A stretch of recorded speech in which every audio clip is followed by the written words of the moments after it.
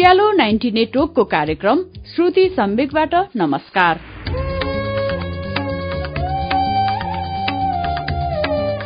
उज्यालो 90 network Kathmandu सँगै देशभरिका विभिन्न एफएम स्टेशनहरूबाट हरेक मंगलबार र शुक्रबार राति 9:15 बजे कार्यक्रम श्रुति सम्वेक प्रसारण हुन्छ। कार्यक्रम श्रुति सम्वेकमा हामी वरिष्ठ साहित्यकारहरूका उत्कृष्ट गद्यहरू वाचन गर्दछौं। श्रुति सम्वेकको मंगलबारको श्रृंखलामा गएको केही सातादेखि हामीले सरूभक्तको उपन्यास पागल बस्तीको वाचन सुनिरहेका छौं। गएको साता मार्थाले पागल बस्ती बारेको शोध गर्न गएका सूत्रधारलाई सहयोग गर्न इच्छुक भएसम्मको वाचन सुन्यौं। मार्था ती पत्रकारलाई लिएर पागल बस्तीतर्फ लागेकी छिन्। चित्र डायरीका माध्यमबाट नै उनले पागल बस्ती बारे बुझाउने बताएकी छिन्। धेरै पाठकहरूले मन पराउनु भएको उपन्यास पागल बस्ती हामीले तपाई जस्तै धेरै श्रोताको अनुरोध प्राप्त भएपछि वाचन शुरू गरेका हौं। अब आज पागल बस्तीको तेस्रो श्रृंखलाको वाचन सुनौ अच्युत घिमिरेको आवाजमा।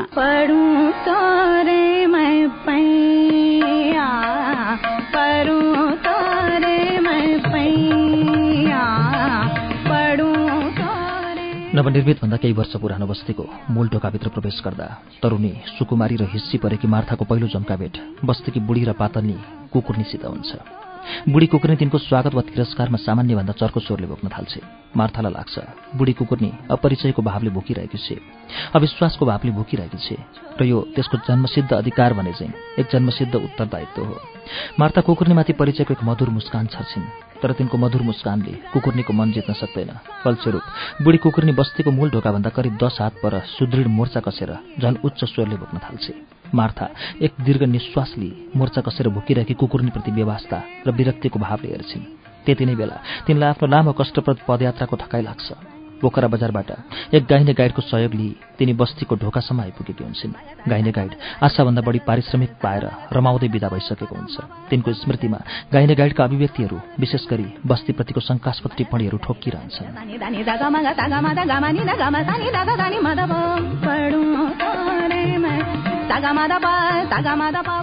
मार्था दाहिनेपट्टिको शिलाखण्डमा अडेस लागेर गाइने गाइडका कुराहरू सम्झन थाल्छिन्। गाइडले बाटोमा भनेको थियो बस्तीमा बस्ने मान्छेहरू राम्रा छैनन्, सबै पागल जस्ता छन्। बाहिरका मान्छेहरू तिनीहरूसित बोल्न पनि डराउँछन्। यहाँका स्थानीय बासिन्दाहरू चिन्तित छन्, शङ्कित छन्। बस्तीवालाहरू भित्र के गर्छन् कसैलाई पत्तो छैन आदि आदि। अद्वैंशी उमेरको गाइडले तिनलाई पनि सल्लाह दिएको थियो, मान्नुहुन्छ भने तपाईँ पनि त्यहाँ नजानुहोस् हजुर, पागलहरूको सङ्गत गर्नु निको हुन्न। के हुन्छ कि गाइने गाइडका कुरामा उपदेश होइन, चिन्ता र सरिदताको भाव हुन्छ। त्यसैले तिनलाई भन्न करै लाग्छ त्यहाँ मेरो एकजना साथी बस्छ, उसैलाई भेट्न आएको काठमाडौँबाट।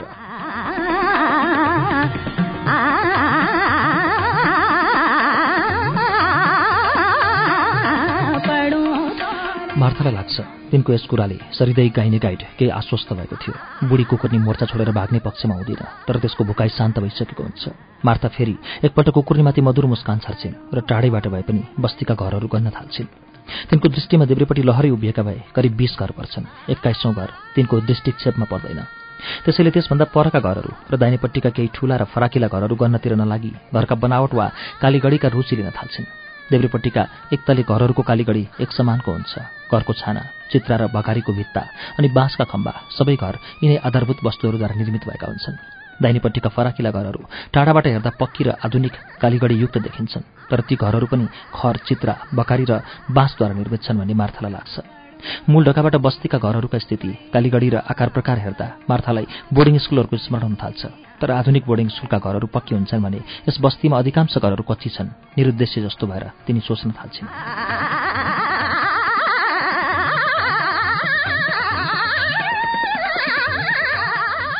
यो बस्ती किन राक्षसले खाएको सहर चाहिँ उजाड र शून्य छ? तरुणी मार्थालाई उद्देश्यहीन चाहिँ बस्तीको ढोकामा उभिरहनु अप्रासङ्गिक लाग्न थाल्छ। तिनलाई मोर्चा कसेर बसेकी बुढी कुकुर्नीको सम्झना पनि हुन्छ, तर बुढी कुकुर्नी मोर्चा छाडेर कतै हिँडिसकेकी हुन्छ। को मान्छे हो बिन्दु? मूल ढोकानिरको घरबाट एक अद्वैंशी नारी बाहिर निस्कन्छे। उसँगै बिन्दु भनेकी बुढी कुकुर्नी पनि हुन्छ। मार्थालाई कुकुर्नीसित सोधिएको प्रश्न एकदमै मन पर्दैन। डन्डीफोरका केही आला र केही पुराना घाउहरूले विकृत अनुहार देख्दा तिनलाई अत्यन्त विरक्ति पनि लागेर आउँछ। तपाईँ को हुनुहुन्छ? अद्वैंशी नारी ठाडो प्रश्न गर्छे। मेरो नाम मार्था हो, काठमाडौँबाट आएकी। यहाँ के काम छ? अद्वैंशी नारी अर्को ठाडो प्रश्न गर्छे। प्रशान्तजी हुनुहुन्छ? म उहाँलाई भेट्न आएकी हुँ। को को प्रशान्त? अद्वैंसी नारी तेस्रोपल्ट पनि ठाडो प्रश्न गर्छे। यस बस्तीको निर्माता, संस्थापक, प्रधान चिन्नुहुन्न? मार्था ठाडो प्रश्नको रुखो जवाफ दिन्छिन्। साँच्चै उहाँको नाम प्रशान्त थियो? मैले त बिर्सिसकेँ कि। वास्तवमा हामी उहाँलाई नाउँले बोलाउँदैनौँ। उहाँ आदिगुरु हुनुहुन्छ। अद्वैंसी नारीको बोली कोमल हुन्छ। उसको कुरूप अनुहारमा मुस्कुराहटका क्षीण दर्शाहरू कोरिन्छ।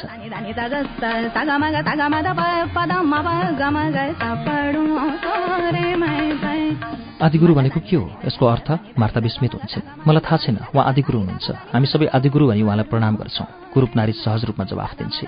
मार्थालाई यो सम्बोधन अति असहज र कृत्रिम लाग्न थाल्छ। के म तपाईँहरूको आदिगुरुलाई भेट्न सक्छु? ऊ मेरो साथी हो, पढ्दाखेरिको। हामीहरूले सँगसँगै पढेका थियौँ। तरुणी मार्थाको कुराले कुरूप नारीको अनुहारमा एक अप्रत्याशित विस्मय र घनिष्ठताको भाव सृजित हुन्छ।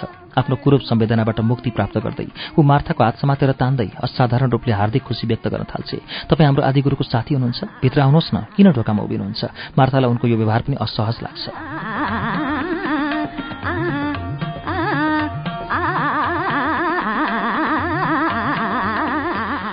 आदिगुरु कुन घरमा बस्नुहुन्छ? मार्था प्रश्न गर्छिन्। कुरूप नारी उही पूर्व परिचित श्रद्धाभावले जवाफ दिन्छे। दायाँपट्टिको अन्तिम घरमा बस्नुहुन्छ, जुन यस बस्तीको पहिलो घर हो।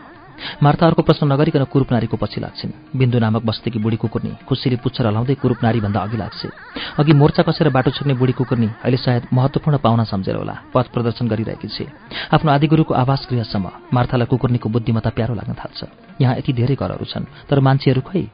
देब्रेपट्टि दाहिनेपट्टिको बाटो लाग्दा मार्था प्रश्न गर्छिन्। कुरूप नारी कुरा सुनेर रस मानी हाँस्न थाल्छे। एकछिन मजाले हाँसेपछि जवाफ दिन्छे। सबै श्रम कार्यमा लागेका छन्। आदिगुरु पनि गोल घर पछाडिको खेतमा हुनुहुन्छ। बस्तीमा तपाईँ एक्लै हुनुहुन्छ? बिन्दुलाई देख्नु भएन? कुरूप नारी ठट्टा गर्छे, जोडले हाँस्छे। एउटा सामान्य प्रश्नको यति असामान्य प्रतिक्रिया किन? मार्थालाई सोध्न मन लाग्छ, तर केही सोध्नुभन्दा पहिले कुरूप नारी स्वयं नै स्पष्टीकरण दिन थाल्छे।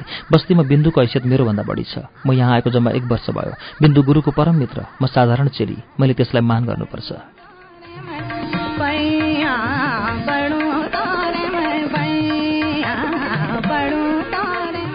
एउटा विशाल मैदान पार गरेपछि बस्तीको अन्तिम वा पहिलो घर आइपुग्छ। दाहिनेतिरका फराकिला घरहरूले छेलिएको यो सानो घर खरले नै छाएको हुन्छ। भित्ताहरू चित्रा र बकारीका नै हुन्छन्। खम्बाहरू बाँसका नै हुन्छन्। सायद सर्वप्रथम निर्मित घर भएर होला। अगल बगलका घरहरूभन्दा यो पुरानो देखिन्छ। आदिगुरुको घरको बरन्डामा पाइलो टेक्दा बिन्दु स्वागतमा पुच्छर हल्लाउँछे। जवाफमा मार्था फेरि एकपल्ट मधुरो मुस्कान छर्छिन्। सामान्यभन्दा चर्को आवाजमा हाँस्न सिपालु कुरूप नारी सरासर आदिगुरुको घरभित्र प्रवेश गर्छे र एउटा बेतको कुर्सी ल्याएर बरन्डामा राख्छे। मार्था गरुङको मन बोकेर कुर्सीमा बस्छिन्। तपाईँ साँच्चै नै आदिगुरुको साथी हुनुहुन्छ? कुरूप नारी बिन्दुसित टाँसिएर बरन्डामा बस्छे। मार्थालाई उसको खुसी, चाञ्चल्य र डन्डीफोरका घाउहरूले विकृत भएको अनुहारका भावभङ्गिता पटक्कै मन पर्दैन। त्यसैले औपचारिकतावश एक संक्षिप्त उत्तर दिन्छन्। हो, म प्रशान्तको साथी थिएँ। कस्तो हुनुहुन्थ्यो हाम्रो आदिगुरु? कुरूप नारी उही खुसी र चाञ्चल्य साथ उत्सुकता व्यक्त गर्छे। मार्था परास्त भावले एक दीर्घ निश्वास लिन्छन्, अत्यन्त भावुक र अन्तर्मुखी। कुरूप नारी अर्को उत्सुकता व्यक्त नगरिकन बिन्दुलाई मुसार्न थाल्छे। त्यति नै खेर मार्थालाई बिना कुनै मूल्य र अर्थ कुरूप नारीप्रति पूर्वाग्रही भएर उपेक्षापूर्ण व्यवहार प्रदर्शित गर्दैछु भन्ने आत्मबोध हुन्छ। आखिर सभ्यतापूर्वक कसैलाई उपेक्षा गरेर पुरस्कारमा पाइन्छ कि? अत्यन्त श्रद्धाभावले आफ्नो आदिगुरुबारे जिज्ञासा व्यक्त गर्न कुरूप नारीको अपराध हुन सक्दैन। सकभर पन्छिएर तौली तौली बोल्नुको पछाडि कुन भावनाले काम गरिरहेको छ? प्रशान्तलाई खोज्दै यहाँ आएर उसैकी चेलीसित रुखको व्यवहार गर्नु यो सभ्यता हुन सक्दैन।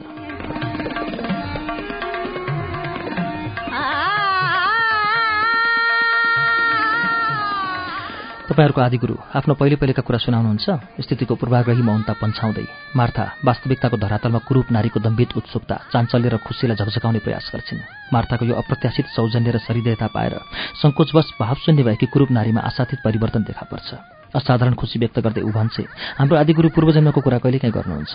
पूर्वजन्मको कुरा? मार्था आश्चर्यचकित हुन्छन्। हो, अहिले उहाँ दोस्रो जन्ममा प्राप्त हुनुहुन्छ। दोस्रो जन्म कसरी? मार्था पुनः आश्चर्यचकित हुन्छन्। मलाई थाहा छैन, तर आदिगुरु भन्नुहुन्छ उहाँको पहिलो जन्म काठमाडौँमा आमाको गर्भबाट भएको थियो अरे। पोखरा आएपछि उहाँ स्वयंले दोस्रो जन्म प्राप्त गर्नुभयो। त्यसपछि मात्र उहाँले यो बस्ती स्थापित गर्नुभएको हो।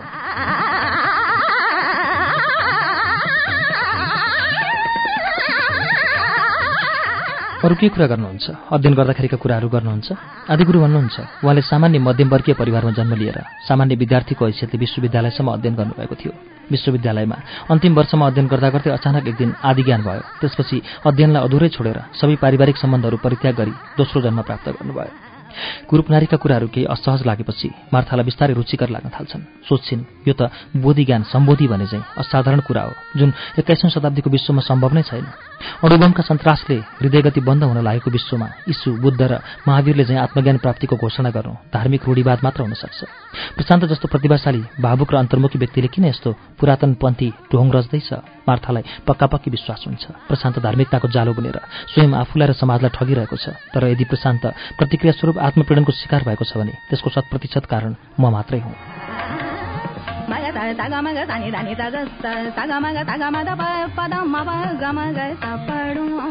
अचानक एक अनियन्त्रित भेल चाहिँ मार्थाको मुखबाट दीर्घ निश्वास निस्कन्छ। कुरूप नारीसहित आफ्नो अघिल्ला दुई खुट्टामा मुख जोतेर आँखा चिम्लिरहेकी बिन्दु सचेत हुन पुग्छे। आदिगुरु आफ्नो पहिलो जन्मका साथीहरूबारे केही बताउनुहुन्न? मार्था सोच्छिन्। कुरूप नारी तुरन्त उत्तर नदिकन तीक्ष्ण दृष्टिले हेर्न थाल्छे। मार्थाको मन चिसो बस्छ। तपाईलाई मेरो सोधाइ मन परे नि जस्तो छ, भइहाल्यो त जवाफ दिनु पर्दैन। कुरूप नारीको भाव बुझ्न नसकेर मार्था उसको सन्देह भावसहित अन्य अमूर्त भावहरूलाई निरस्त्र पार्ने प्रयास गर्छिन्। तर डन्डीफोरका फोहोरी कावरले विकृत अनुहारका भावहरू समेटिँदैनन्। कुरूप नारी जुरुक्क उठ्छे र मार्थाको अत्यन्त समीप उभिएर चर्को उत्तेजित बोलीमा सोध्छे, तपाईले आफ्नो नाउँ मार्था भन्नुभएको थियो होइन? अप्रत्याशित रूपमा आफ्नो परिचयको स्पष्टीकरण मागिँदा उही पनि अत्यन्त सन्देहशील भावले मार्थालाई असजिलो लाग्छ। नराम्ररी आत्तिएर तिनी बेदको कुर्सीमा उठ्छिन् अनि आत्मविश्वासको पेन्डुलम हल्लिएको बोलीमा यति नै बोल्छिन्, हो म मार्था हुँ, किन र?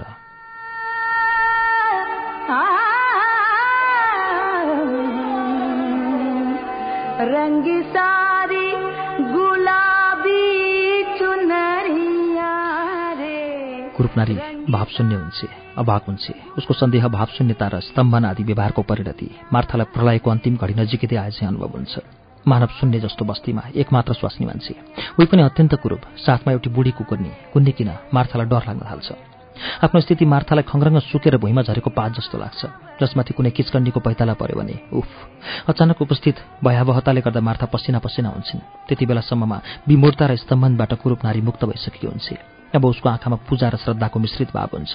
ऊ पूर्ण गाम्भीर्य साथ शरीरलाई धनुष चाहिँ झुकाएर मार्थाप्रति नतमस्तक हुन्छे। आदिमाता, म हजुरलाई प्रणाम गर्छु। हाम्रो आदिगुरुलाई आत्मज्ञान प्रदान गर्ने आदिमाता, म हार्दिक प्रणाम गर्छु, प्रणाम गर्छु।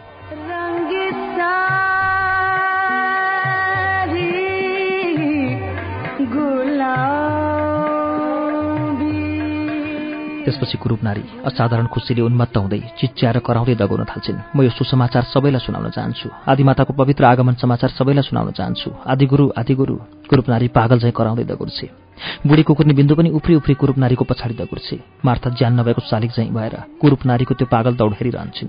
कुरूप नारी विशाल मैदान पार गरेर बस्तीको दाहिनेपट्टिको ठूलो गोलो घरभित्र प्रवेश गर्छे।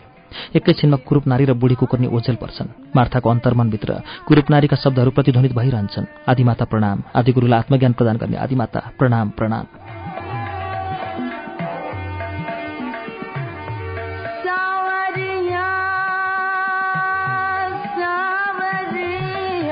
अनन्त जस्तो लाग्ने प्रतीक्षा समाप्त हुने धेरै प्रतीक्षा गर्नु पर्दैन। अनियन्त्रित साँझ गोदुलीको लालीमा देखाएर टाढा टाढा क्षितिजहरूमा स्पष्ट रूपले देखा पर्न थालेको हुन्छ। तर बस्तीसहित पृष्ठभूमिका काला हरिया पहाडहरू र फाँटहरूमा साँझको अस्पष्टभन्दा अस्पष्ट चिन्ह पनि देखा परेको हुँदैन। मार्था मैदानको चौतारोमा बसेर चेतन रूपले शान्त र विचार शून्य भएकी हुन्छन्। तिनको अचेतन मनमा विचार र भावुकताको स्थिति कस्तो थियो थाहा हुँदैन।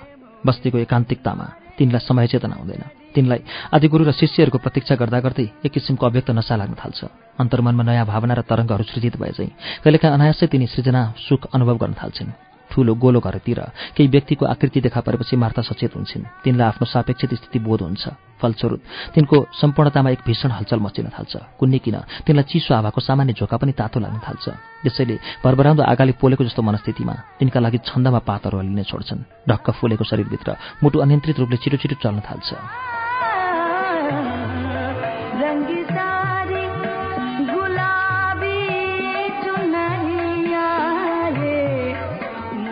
ठूलो गोलो घरभित्रबाट मानिसहरूको एक ठूलो समूह निस्किन्छ। मार्था अप्ठ्यारो अनुभव गर्न थाल्छिन्। तिनी लामो लामो र गहिरो सास फेर्न थाल्छिन्। मानिसहरूको त्यो समूह मैदानमा प्रवेश गरिसकेको हुन्छ। त्यसैले तिनलाई असजिलो मानिरहने फुर्सद हुँदैन। तिनी सबैको ठाउँमा नै उभिएर प्रतीक्षा गर्छिन्। मानिसहरूको त्यो समूह सिधा मैदानको बीच चौतारोलाई लक्ष्य बनाई अगाडि बढ्छ। आफैलाई लक्ष्य बनाएर एकनास चालले बिस्तारै बिस्तारै अघि बढिरहेको त्यस विशाल समूहलाई मार्था सिधा, पारदर्शी र निर्भीक आँखाले हेर्न थाल्छिन्। यसरी चुनौतीपूर्वक क्रमशः अगाडि लम्कँदै नजिकै आएको समूहमाथि दृष्टिपात गरिरहँदा तिनलाई आफ्नो आत्मविश्वास डगमगिन खोजेको आभास हुन्छ। एक दुईपल्टतिर तर तिनी आफ्नो शिक्षित विश्वासलाई नियन्त्रण बाहिर जान दिन्नन्।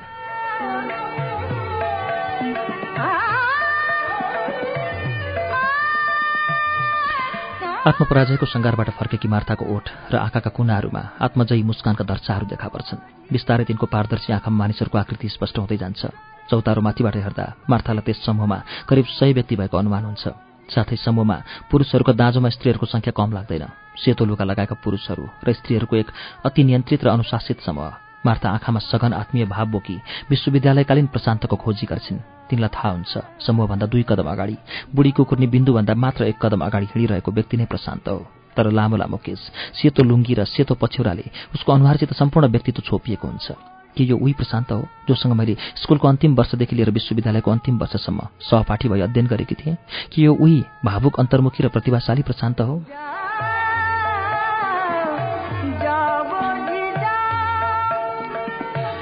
बुढी कुकुर्नी सहित मानिसहरूको त्यस आत्मानुशासित समूह करिब 30 मिटरको सामान्य दृष्टि क्षेत्र आएपछि प्रशान्त चिनिन्छ। तर उसको काँधसम्म बढेको केस र पहिरनको नवीनताले गर्दा मार्थालाई ऊ प्रशान्त हो भन्ने एकदम लाग्दैन। मार्था प्रशान्तबाट ध्यान हटाएर सरसर्ती मानिसहरूको संनियन्त्रित समूहमाथि पनि दृष्टिपात गर्न थाल्छिन्। समूहको अग्रपङ्क्तिमा सायद अनुहारको कुरूपता र विकृतिको कारण कुरूप नारी प्रष्ट चिनिन पुग्छे। एकै दृष्टिमा कुरूप नारीको पहिचान भएपछि मार्था अनायास नै प्रफुल्ल भई मुस्कुराउँछिन्। तर एउटा विशाल समूहको अग्रपङ्क्तिमा मौन, शान्त र अनुशासित भई हिँडिरहेकी, अगाडि बढिरहेकी कुरूप नारी उही पूर्वपरिचित अद्वैंसी नारी हुन् भनी सोच्न तिनलाई गाह्रो लाग्छ। खै कहाँ गयो कुरूप नारीको पागल भावाभिव्यक्ति?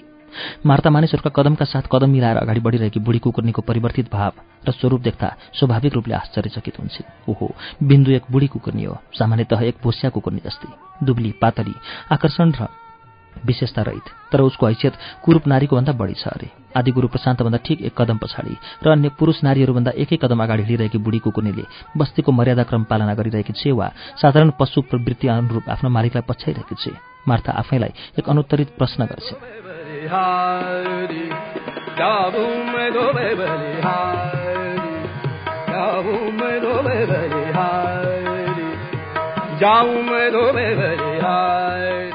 आदिगुरु प्रशान्तको नेतृत्वमा बस्तीवालाहरूको त्यो सेतो समूह चौतारो नजिकै आइपुगेपछि मार्थालाई चौतारोमाथि उभिरहन केही असुविधा महसुस हुन्छ। तिनी ओठका कुनाकुनामा आत्मजयी मुस्कान कायमै राखेर नारी सुलभ लज्जाभावलाई विसर्जित गर्दै चौतारोबाट ओर्लन्छन्। प्रशान्त करिब 5 मिटरको दूरीमा उभिएर मार्थामाथि अत्यन्त गहिरो, धीर, गम्भीर दृष्टि दिन्छ। प्रशान्त छेउमा आई अडिएपछि बिना कुनै सङ्केत बस्तीवालाहरू उसको पछाडि फिजारिएर अर्धचन्द्राकार रूपमा उभिन्छन्। मार्थालाई लाग्छ सम्पूर्ण बस्तीवालाहरूमा एक अनुशासित उत्सुकता व्याप्त छ, मानौ तिनीहरू मानिस होइनन्, प्रश्न चिन्ह मात्र हुन्। सबै प्रशान्तका शब्द पर्खिरहेका हुन्छन्। मार्थालाई प्रशान्तको गहिरो दृष्टिले तिनको अस्तित्व नापिरहे चाहिँ अनुभव हुन्छ। तर प्रशान्तको बिझाउन थालेको गहन, गम्भीर दृष्टि मार्थामाथि धेरै समयसम्म स्थिर रहँदैन। ऊ बिस्तारै शिर झुकाउँछ। ऊ कुनै धर्म, विचार र दर्शनको आदिगुरु होइन, भावुक र अन्तर्मुखी प्रशान्त मात्र हो। प्रशान्तको असमञ्जसपूर्ण व्यवहार, धर्मसङ्कट र मौनताको संयुक्त प्रभाव तिनको मस्तिष्कमा एक विशेष ढङ्गले अंकित हुन्छ। परिणामस्वरूप तिनी पूर्ण आत्मविश्वासपूर्वक विजयी भावले मुस्कुराउन थाल्छिन्।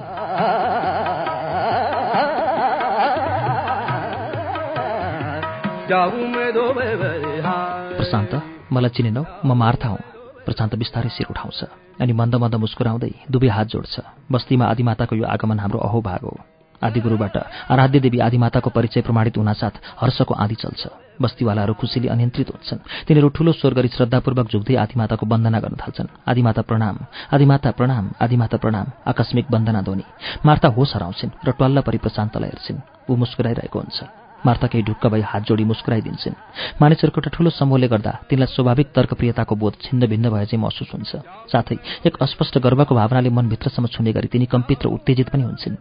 फलस्वरूप अभिवादनको प्रत्युत्तरमा 2 हात जोड्नुभन्दा बढी सहमति वा असहमतिमा तिनी केही सोच्न र बोल्न सक्दैनन्।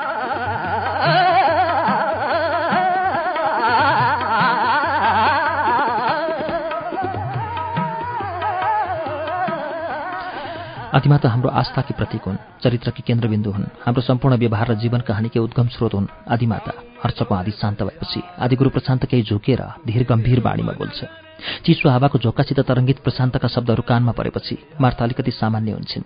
विवेकले मानिसहरूको व्यवहार बुझ्ने प्रयास गर्छिन्। प्रशान्त भन्दै जान्छ, हामी यस बस्तीमा आदिमाताको आराधना गर्छौं। आदिमाता भन्दा पर कुनै ईश्वर तत्त्वको पूजा हामी गर्दैनौं। हाम्रो सम्पूर्ण अहम, चेतना र अस्तित्व आदिमाता प्रेरित र प्रभावित छन्।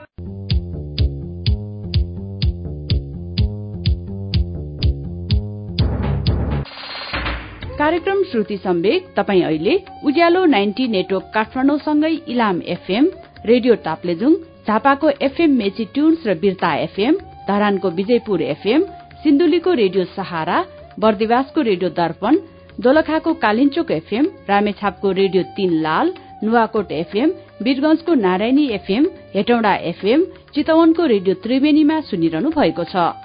त्यसैगरी फलेवासको रेडियो पर्वत, रुकुमको रेडियो सिस्ने, गुल्मीको रेडियो रेसुङ्गा, पोखराको रेडियो तरंग, बागलुङको रेडियो सारथी एफएममा पनि श्रुति सम्वेक सुन्दै हुनुहुन्छ।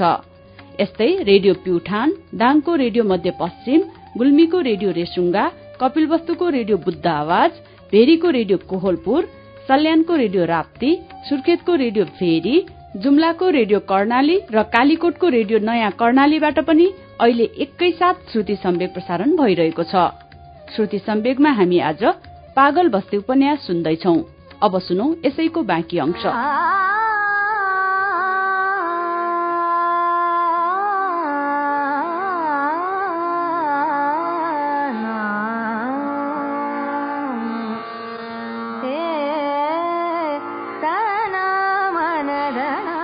मार्ता कुरा सुन्छन् मात्र, प्रशान्तलाई एक तमासले हेर्छिन् मात्र।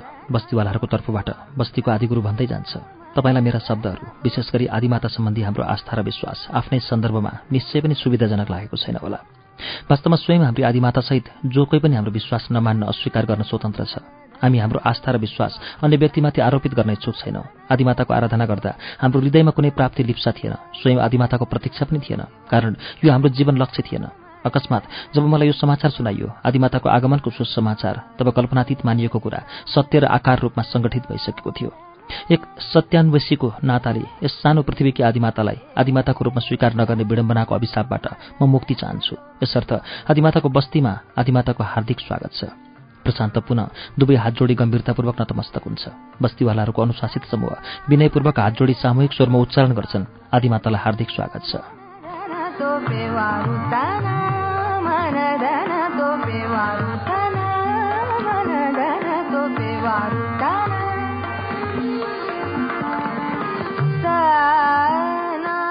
मार्थालाई कुनै वेद, उपनिषद, धम्मपद, बाइबल, कुरान, गुरुग्रन्थ साहिब वा जिन्दावेस्ताको पवित्र हरफ समवेत स्वरमा उच्चारण गरिए जस्तो महान अनुभूति हुन्छ। भन्न मन लाग्छ, म यति धेरै सम्मान बोक्न सक्दिनँ प्रशान्त। म यस अति सम्मान पूजा र आराधनाकी योग्य अधिकारिणी होइन। के फाइदा म जस्ती सामान्य युवतीलाई ती धेरै मान गरेर? प्रशान्त, म देवी होइन, प्रायश्चित गर्न चाहने एक साधारण नारी हुँ। मार्था परिस्थिति अनुरूप ठिक र उपयुक्त शब्द चयन गरेर सम्भाषण गर्ने प्रयास गर्छिन्, तर सम्पूर्ण आत्मविश्वासलाई एकत्रित गर्न खोज्दा पनि तिनको वाक्य फुट्दैन, ओठ मात्र फरफराउँछन्। अन्तर्मनभित्र डाको छोडेर रुने इच्छा जागृत हुन्छ। यस आत्मसङ्कटको स्थितिमा कुरूप नारी तिनलाई सहयोग गर्छिन्। बस्तीवालाहरूको समूहबाट एक कदम अगाडि निस्केर कुरूप नारी आदिगुरु समक्ष हात जोड्छे। आदिगुरु, हामी आदि मन्दिरमा गई परम आदरणीय आदिमाताको सेवा गर्न चाहन्छौँ। आदिमाता धेरै समयदेखि एक्लै यहाँ उभिराख्नु भएको छ। गल्ती मेरो थियो, क्षमा चाहन्छु आदिगुरु। कुरूप नारीको क्षमायाचनाको प्रत्युत्तरमा आदिगुरु मुस्कुराउँछ। तिमीले आदिमाता समक्ष अपराध गरे पनि हामीहरूलाई सुसमाचार सुनाएर एक पुण्य कर्म गरेकी छौ पुत्री। त्यसपछि आदिगुरु प्रशान्त पहिलोपल्ट मार्थाको भिजेको उदास आँखामा आँखा गाड्दै मुस्कुराउँछ। आदिमाता, म मेरी पुत्रीको तर्फबाट क्षमा चाहन्छु। अत्यन्त गम्भीर भावुकताको क्षणमा पनि प्रशान्तको कुरा सुन्दा तिनलाई हाँस्न मन लाग्छ, तर नहाँसिकन तिनी अलिकति मुस्कुराउँछिन् मात्रै। प्रशान्त, तिम्री पुत्रीले मप्रति कुनै अपराध गरेकी छैन। आदिमाता, उसले अतिथि सत्कारको सामान्य शिष्टाचार उल्लङ्घन गरेकी छे। आदिमातालाई एक्लै छोडी हिँड्नु अशिष्ट व्यवहार थियो।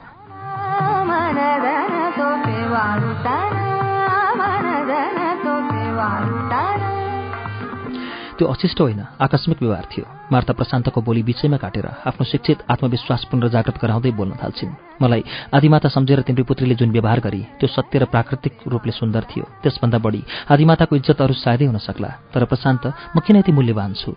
मार्था जिन्दगीमा सकभर मिठो ढङ्गले मुस्कुराउने प्रयास गर्दै अन्तर्मनमा पुनः जागृत अहम्बोधी भावुकतालाई सम्भव भएसम्म नियन्त्रित पार्दै प्रश्न गर्छिन्।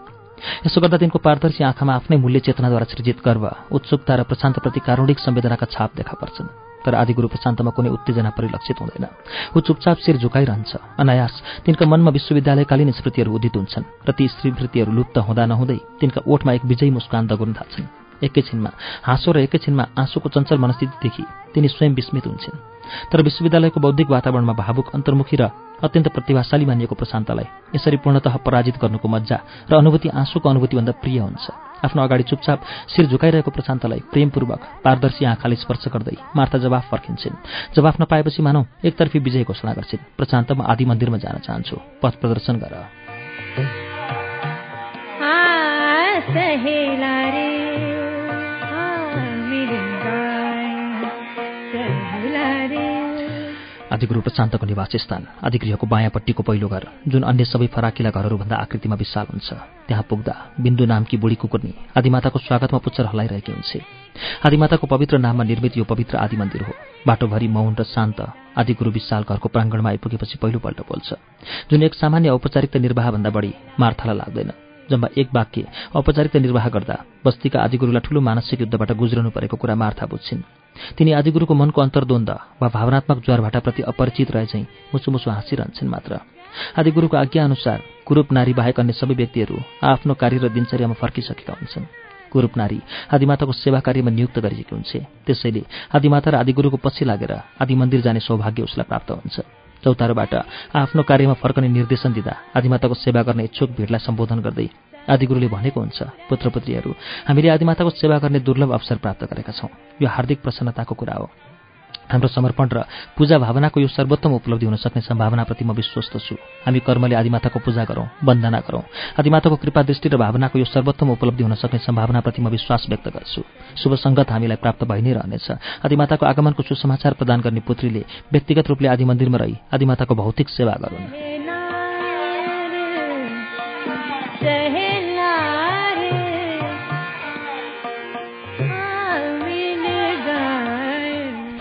यस प्रकार आदिमाताको व्यक्तिगत सेवा शुश्रूषा गर्ने अवसरको चिठा कुरूप नारीलाई पर्छ। अत्यधिक हर्ष र खुसियालीको कारण उसको संयम भङ्ग भइरहेको हुन्छ। कुरूप नारीलाई सुसमाचार सुनाए बापत पुरस्कार प्रदान गरिँदा कसैले पनि ईर्ष्या र खिन्नता महसुस गर्दैनन्। ती सबै आदिगुरु र आदिमातालाई प्रणाम गरी संयमित र अनुशासित ढङ्गले मैदानबाट छरिन्छन्। आदि मन्दिरको प्राङ्गणबाट पछि फर्केर हेर्दा विशाल मैदान पूर्ण रूपले खाली भइसकेको हुन्छ। मार्था टाढा एक लाइनमा उभिएका बस्तीका साना साना घरहरूमा आँखा दगुराउँछिन्। एउटा लाम्सो क्यानभासमा पानी रङले चित्रित ससाना घरहरूको शान्त लस्कर जस्तो प्रतीत हुने ती घरहरू र वरिपरि सानो सानो समूहमा विभाजित मानिसहरूको कार्यव्यस्त जीवन तिनलाई प्राकृतिक रूपले अति नै सुन्दर कलात्मक लाग्न थाल्छ। तिनको कलात्मक मनको उत्प्रेरणा र कल्पनाशीलता स्वयं तिनलाई सुमधुर एवं अति नै उत्तेजित लाग्छ। ठिक आदि मन्दिरको सामुन्यको सुन्दर फुलबारीको सुगन्ध र मधुमासप्रति असम्पृक्त रही तिनी आँखाले भ्याएसम्म टाढा टाढा हेर्दै आफ्नै कला भावनामा हराउन थाल्छन्।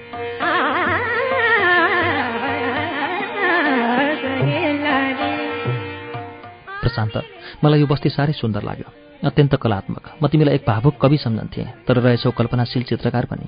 चुपचाप केही बेर सोचपछि मार्था एक विशेष दृष्टिले हेर्दै विशेष अन्दाजमा आफ्नो उद्गार व्यक्त गर्छिन्। प्रशान्त, तिनको शब्दले भन्दा विशेष दृष्टिले परास्त भई आँखासहित टाउको झुकाउँछ। आदिगुरु भनी पूजित, सम्मानित, संयमित, अनुशासित र प्रतिष्ठित प्रशान्त लज्जित भएको देख्दा तिनलाई अत्यन्त रमाइलो लाग्छ। मिठो गर्वले तिनको अनुहार देदीप्यमान हुन्छ। बुढी कुकुरनी बिन्दु धेरै बेरदेखि निरन्तर संयमित पारामा पुच्छर हलाइरहेकी हुन्छ, तर उमाथि आदिमाताको ध्यान जाँदैन। कुरूप नारी आदि मन्दिरभित्र पसिसकेकी हुन्छ। बुढी कुकुरनी आदि मन्दिरका ढोकामा टुक्रुक्क बसेर सम्भव भएसम्म प्रतीक्षा गर्छ, तर अन्तमा संयमको बाँध भत्किन्छ। ऊ उपेक्षा महसुस गरी जोड जोडले पुच्छर हलाउँदै कुइँ कुइँ गरी कराउन थाल्छ। उसको स्वर कानमा परेपछि बल्ल आदिमाताको ध्यान आकृष्ट हुन्छ। आदिमाता उसलाई अलिकति झुकेर मुसार्न थाल्छिन्। आदिमाताको स्पर्श पाएपछि बुढी कुकुरले तरुनी झैँ भएर झन् बढी फुर्किन थाल्छ। जोडले कुइँ कुइँ कराउँदै आदिमाताको चरण स्पर्श गर्छ अथवा पैताला चाट्न थाल्छ। मार्थालाई अत्यन्त असजिलो अनुभव हुन्छ।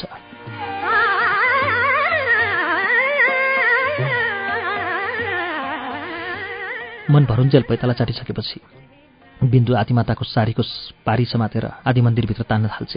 मार्था मुसुमुसु हाँस्दै त्यसको पछि लाग्छिन्। आदिगुरु पनि गम्भीरतापूर्वक शिर झुकाएर आदि मन्दिरभित्र प्रवेश गर्छ। आदि मन्दिरको प्रवेशद्वारभित्र पसेपछि बल्ल बिन्दु आदिमाताको सारीको पारी छोडिदिन्छ। मार्था सारी मिलाउन थाल्छिन्। आदि मन्दिरभित्र पसेर हेर्दा एउटा अजङ्गको कोठाभन्दा उल्लेखनीय केही देखिँदैन। 100-150 व्यक्ति सजिलैसित रहन सक्ने विशाल कोठाको भुइँमा मान्द्रो ओछ्याइएको हुन्छ। त्यसबाहेक आस्थाको नाममा त्यहाँ न कुनै मूर्ति स्थापित हुन्छ, न त सजावटको नाममा कुनै चित्र टाँगिएको हुन्छ। आदि मन्दिर विश्वास अनुसार आदिमाताको पवित्र पूजास्थल हो भने यो किन कुनै हिन्दू मन्दिर, कुनै बौद्ध गुम्बा, कुनै इसाई गिर्जाघर, कुनै इस्लामी मस्जिद जस्तो सजीव छैन? किन दिउँसै भूत लाग्ला जस्तो सुनसान र निर्जीव कोठालाई आदि मन्दिर भनिएको हो? मार्थालाई प्रश्न गरिहाल्नु जस्तो लाग्छ। साथै आदिमाताको प्रतिष्ठा आफ्नै मनभित्र खण्डित भए चाहिँ पनि लाग्छ। मलाई यो मन्दिर जस्तो लागेन प्रशान्त। मार्था निराश हुन्छन्। परम्परागत अर्थमा सायद यो मन्दिर होइन। हामी परम्परावादी होइनौँ, भविष्यवादी हौँ। मार्थाले आशा गरे अनुरूप प्रशान्तको जवाफ प्राप्त हुन्छ। तिनी आफ्नो पूर्वानुमान क्षमताप्रति सम्मोहित भई मुस्कुराउँछे।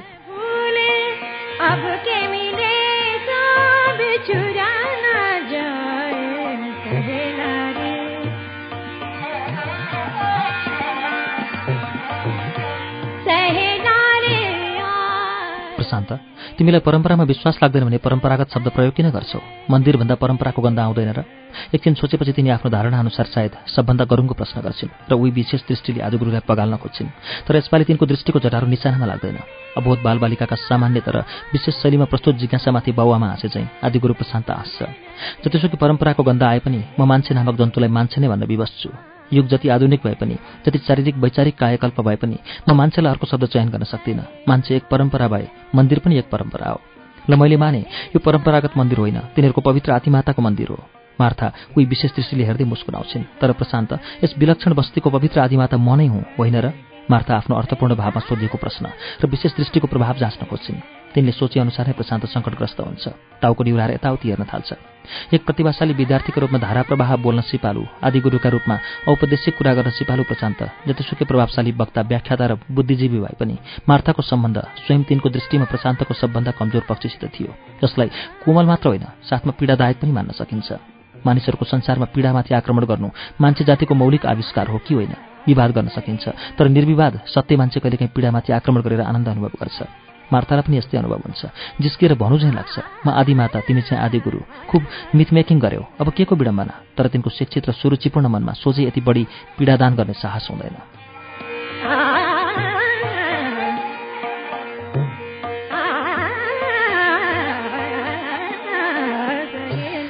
मार्था विशेष अन्दाजमा मुसुमुसु हाँसिरहन्छन्। प्रशान्त टाउको निहुराइरहन्छ। यसबीच तिनको दृष्टि आदि मन्दिरका भित्ताहरूदेखि विशाल खरको छानासम्म घुमिरहन्छ। तिनी प्रशान्तको बोलीको पर्खाइमा प्राय सबै खम्बाहरू गर्न थाल्छिन्। प्रशान्त पूर्ववत स्वयं आफैभित्र खुम्चिएर चुपचाप उभिरहन्छ। प्रशान्त, म तिमीलाई भेट्न चाहन्छु, तर यहाँ आइपुग्दा मेरो मनमा कुनै विशेष योजना थिएन। यस बस्तीको भूगोल त मैले फेला पारेँ, तर अब सोच्दैछु दर्शन फेला पार्ने प्रयास गरौँ। अन्तमा स्वयं मार्थालाई कुरा कोट्याउन विवश हुनुपर्छ। तर मेरा सामानहरू सहरमा छन्। सहरबाट सामानहरू ल्याउने अभिभारा हाम्रो हो। प्रशान्त, म यहाँ आत्मप्रायश्चितको क्रममा आएकी हुँ। मार्था मनको सीमान्त उचाइसम्म गम्भीर हुन्छन्। तर यहाँ आउँदा मेरो धारणा बेग्लै थियो। अहिले I am totally confused. Martha आफ्नो मनस्थितिको अस्पष्टतालाई स्पष्ट पार्ने प्रयास गर्छिन्।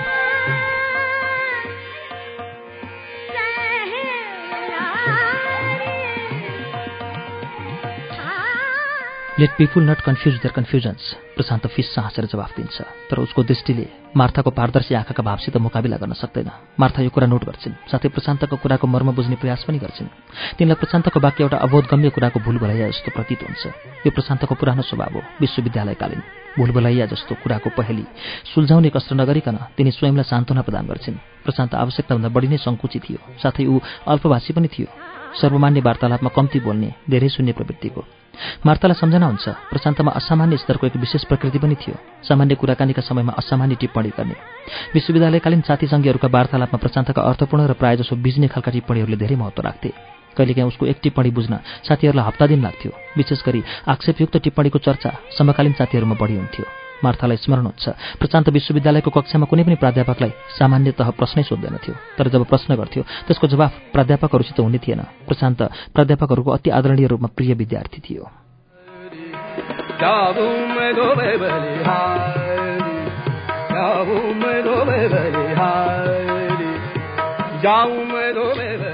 मार्थालाई एकैछिन पूर्व स्मृति हुन्छ, तर प्रशान्तको उपस्थितिको आभास पनि भइरहन्छ। तिनलाई प्रशान्तसित आफ्नो व्यवहारको स्मरण पनि हुन्छ। उफ, मैले कस्तो मान्छेलाई कस्तो मान्छेमा परिणत गरिदिएँ। तिनको अन्तरात्माको भित्री पत्रबाट पश्चातापको ध्वनि विस्थापित हुन थाल्छ।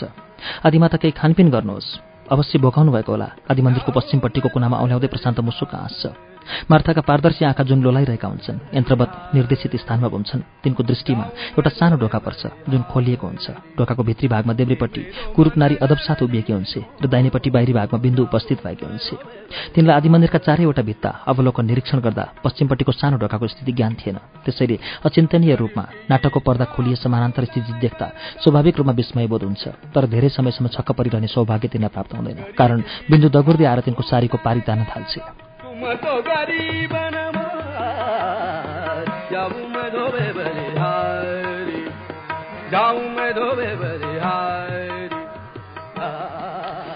अचानक खोलिएको पश्चिमी ढोकाभित्र प्रवेश गरेपछि मार्थालाई आदि मन्दिरको वास्तविक रूपरेखा ज्ञान हुन्छ। आदिमाताको वन्दना, ध्यान र पूजा अर्चना गर्न निर्मित विशाल कक्ष बाहेक त्यहाँ आदिमाताको निवासका लागि आवश्यक सम्पूर्ण भौतिक सुविधाहरू जुटाइएका हुन्छन्। आदिमाताको लागि त्यहाँ एक अन्तःकक्ष निर्माण गरी सजाइराखेको हुन्छ। मार्था अति उत्सुकता र नारी सुलभ चञ्चलता नलुकाइकन सबै कोठा चार्छिन्। अन्तमा बैठक कोठाको बीचमा उभिएर सोच्न थाल्छिन्, आखिर यो सबै कुरा किन? के प्रशान्तलाई मेरो आगमनको पूर्वानुमान थियो कि प्रशान्तलाई मेरो प्रतीक्षा नै थिएन त? मार्था आदिमन्दिरको जनक प्रशान्तको मनोवैज्ञानिक स्थिति, विशेष गरी तिनका लागि तयार पारिराखिएका सामान्य वस्तुहरूले सुसज्जित कोठाहरूका सन्दर्भमा बुझ्ने प्रयास गर्छिन्। यसो गर्दा कुनै ठोस र निश्चित प्राय निष्कर्ष बिना पनि तिनलाई आत्मिक रूपले अत्यन्त आनन्द प्राप्त हुन्छ। स्वयं आफ्नो अस्तित्वप्रति आफैलाई कता कता शरम लाग्दो गर्व महसुस हुन्छ।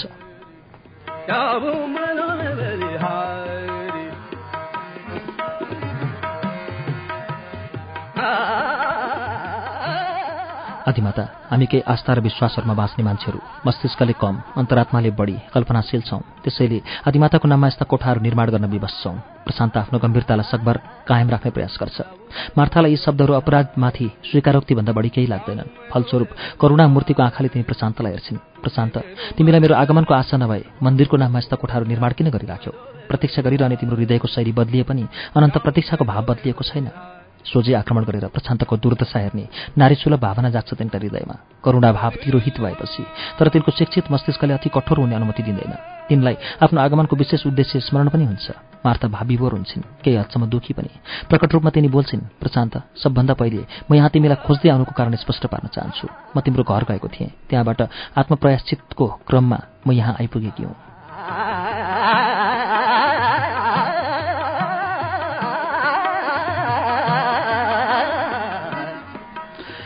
आदिमाता, हामीसित समयको अभाव छैन जस्तो लाग्छ। त्यसैले यतिखेर खानपिरतिर लाग्नु नै श्रेयस्कर हुन्छ। कुरा पछि गर्दै गरौँला। चोरी अघिदेखि पर्खिरहेकी छे।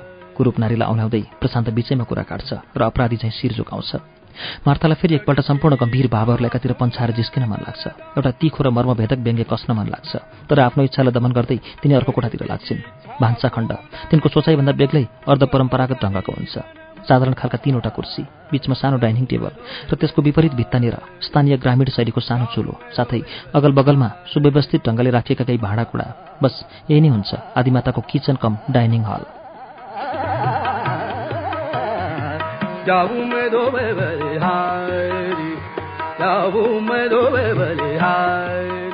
कुरूप नारी तिनको अघिल्तिर टेबलमा खानेकुरा सजाउन थाल्छे। मगभरि तातो दुध र थालभरि विभिन्न प्रकारका सुस्वादिष्ट फलहरू, स्याउ, सुन्तला, केरा आदि आदि। प्रशान्त कुर्सीमा बस न, मार्था सङ्केत गर्छिन्। आदिमाता, म ठिक छु, कृपया फलाहार गर्नुहोस्। म एक्लै? आदिमाता, हामीले खाइसक्यौँ। प्रशान्त, तिमी मलाई आदिमाता नभन, केही आवेशमा बगेर तुरन्त विरोध गर्छिन्। उनी किन? कुरूप नारी मुखका यावत दाँतहरू देखाएर हाँस्न थाल्छे। मार्थालाई विचित्र लाग्छ। स्वयं आदिगुरु प्रशान्तलाई पनि कुरूप नारीको हाँसो विचित्र लाग्छ। मज्जाले हाँसिसकेपछि कुरूप नारीलाई आफ्नो अपराध बोध हुन्छ। आदिमाता, क्षमा चाहन्छु। आदिगुरु, क्षमा चाहन्छु। घनघोर कालो मुख लाएर कुरूप नारी झुक्दै क्षमा प्रार्थना गर्छे, डराएर रुन्छे। पुत्री, तिमी बाहिर जाऊ, आराम गर। आदिगुरु अभयदान दिन्छ। ऊ आँसु पुस्दै बाहिर दगुर्छे। प्रशान्त, यो सबै के हो? मार्था सोध्छिन्। आदिमाता, विशेष केही थिएन। प्राकृत भावुकताको तटबन्ध भत्किएको मात्र थियो। कृपया फलाहार गर्नुहोस्। मार्थालाई भोक लाग्छ, तर पटक्कै खान मन लाग्दैन।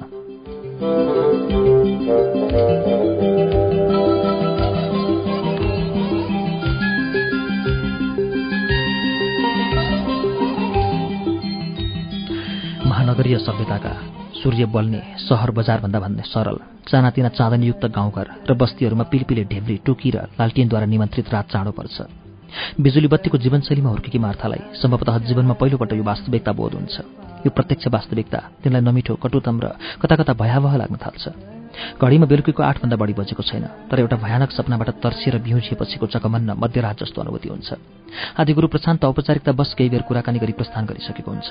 तिनलाई आराम गर्ने अनुरोध गर्दै कुरूप नारी पनि तिनलाई खानपिन गराएर मानव रातको अन्धकारमा अन्तर्ध्यान भइसकेकी हुन्छ। आदरणीय बुढी कुकुरले सहित शिक्षित र सायद त्यसभन्दा बढी सुसंस्कृत मार्थालाई लाग्छ सबै आफ्नो कर्तव्य कार्य पूरा गरी आजका लागि अनामन्त्रित पाहुनाबाट मुक्त भइसके। अब समयको माग बमोजिम तिनलाई पनि एक असल अतिथिको कर्तव्य पूरा गर्नु छ। बस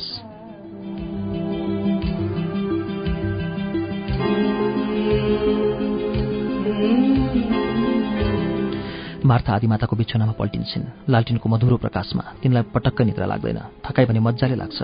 खुट्टाका जोर्नीहरू दुखाएर, जिउ फतक्क गलाएर एक नितान्त अपरिचित काल कोठरीमा बन्दी बनाइएको अबलाको जस्तो अवस्था। तिनी सोच्छिन्, तर आफूको स्वीकार गरिएको बन्धनलाई परतन्त्रताको बन्धनसित तुलना गर्न सकिँदैन। तिनी आफै आफ्नो स्थिति स्पष्ट गर्छिन्। कोल्टीमाथि कोल्टी फेर्दै तिनी सोच्छिन्, अहिले म प्रशान्तको बस्तीमा छु, प्रशान्तको आतिथ्यमा, प्रशान्तको सुरक्षामा, प्रशान्तको सामिप्यमा। मुटुको एकापट्टि म छु, अर्कोपट्टि प्रशान्त छ। तिनलाई यो सोचाइ रोमाञ्चक लाग्छ। अन्तर्मनको एक विशेष कुनामा मिठो कुतकुती लाग्छ। रात क्रमशः बिस्न थाल्छ। मार्था एकपल्ट सम्पूर्ण भाव र विचारहरूलाई विदाई गर्दै निदाउने प्रयास गर्छिन्। नआएको हाई काट्दै तिनलाई पटक्क निद्रा लाग्दैन। जबरजस्ती निदाउने प्रयास नगरिकन लालटिनको मध्यम प्रकाशमा मार्था आफ्नो चित्र डायरी पल्टाउँछिन् र दिनमा घटित कुराहरूलाई पेन एन्ड इङ्कको माध्यमले क्रमशः चित्रित गर्दै जान्छिन्। डायरीमा चित्रहरू कोर्दा तिनी समय बितेको थाहा पाउँदिनन्।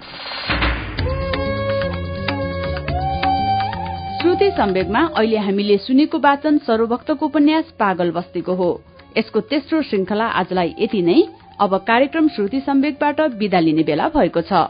बिदा हुनु अघि हाम्रो ठेगाना हो कार्यक्रम Shruti Samvek, Ujyaalo 90 network, post box number 6469 Kathmandu.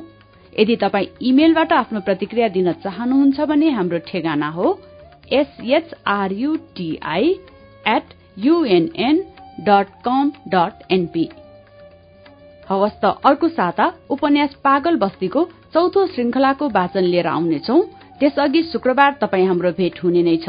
आजका लागि प्राविधिक साथी दिनेश निरौला र विशालजित पालिखेसँगै उपन्यास वाचक अच्युत किमिरे र म मन्टेश्वरी राजभण्डारी पनि बिदा पाऊँ। शुभरात्री।